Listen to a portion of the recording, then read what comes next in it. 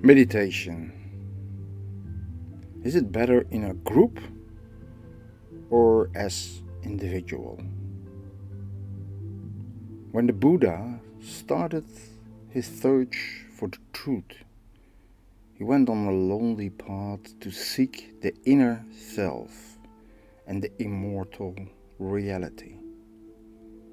His search went from moderate to extreme and finally came back to the ordinary life.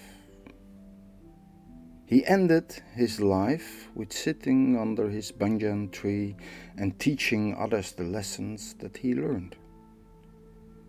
During his search, he did seek the inner path alone. From mountain to desert, from rich to poor, and from a father of some to a father of all. His path was diverse and only focused on finding the truth of our being. When he found that truth, he wanted to share it with his students and his followers. Days and nights he spent discussing and contemplating about the meaning of life, of love, and living. In a group, he shared his knowledge with the many in words and meditation. In a modern world, we try to follow the path and seek the same roots as he did. We follow the same path again and again, and many did try to find the same truth as he did.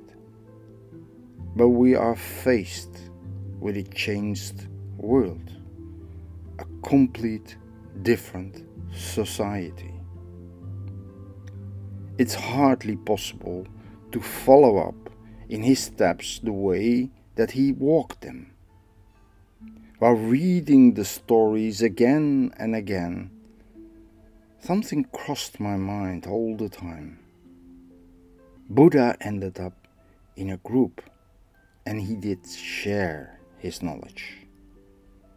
The Buddha did search enlightenment and reached enlightenment while amongst people, and not only by being a solitary position away from everything. The hermit took a road but never reached the destiny, while the gathering of people seemed to increase the power of the single mind and gave the insight needed for the steps to take.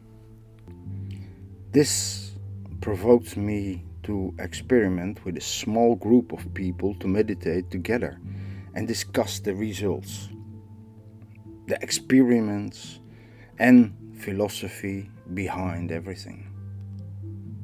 The results of meditations became better.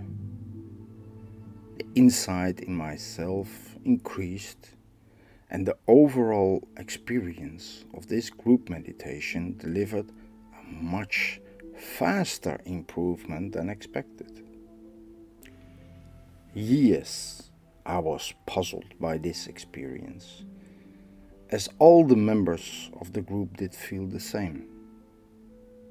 We had the feeling that during meditation we became closer and did understand each other more and even better. Each had a personal experience which was connected with another member of the group. Some even did experience a physical connection that was so strong that they finally became a couple. From complete strangers, we ended up as a group of deep spiritual friends. This was 30 years ago.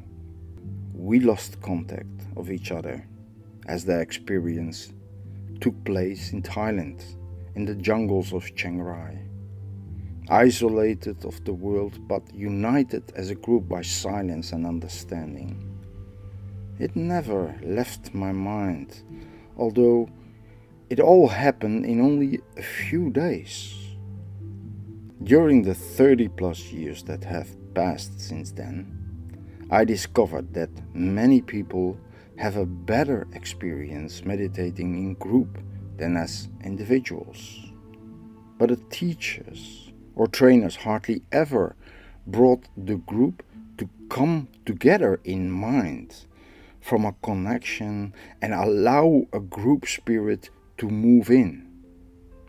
This seems to need another skill of teachers: experience, age, and wisdom developed by time is a factor that is very important in guiding a group on this path. My memory of the monk who guided our group is of an elderly male in his 60s with life experience and the wisdom of working through the issues of life and being.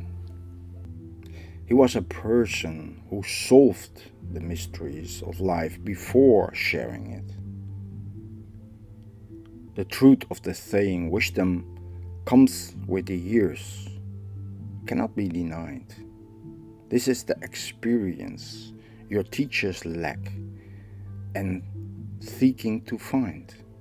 It is not possible for such a teacher to reach out for the heavens as they are still walking attached to the surface of the earth. They are seeking the road, exploring their own self and trying to make a path in life. We cannot expect a young person to have the wisdom of age while still growing up. Looking back at my life, while passing the 60s now, I see an eager man searching for the road of truth, exploring every possibility and traveling as many countries as possible, visiting teachers, following trainers, and struggle with the competition. But during my life, I did learn that experience, and it is an asset that must be set aside until needed and understood. Your life is like a puzzle where the pieces come together at a certain moment and it will fall apart.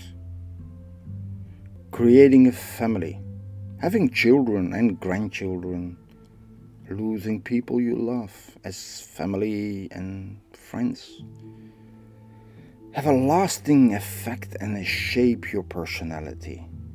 The mind becomes full for some and spacious for others. The experience of meditation changes, and finally you seek the truth no longer only in yourself, but out there. As we all have a bit of the final truth in our heart, in our soul, the little part of the entire truth should be shared to become stronger, and it will give you that better self that you are looking for. An experience you will carry with you during the rest of your life as a diamond in your soul.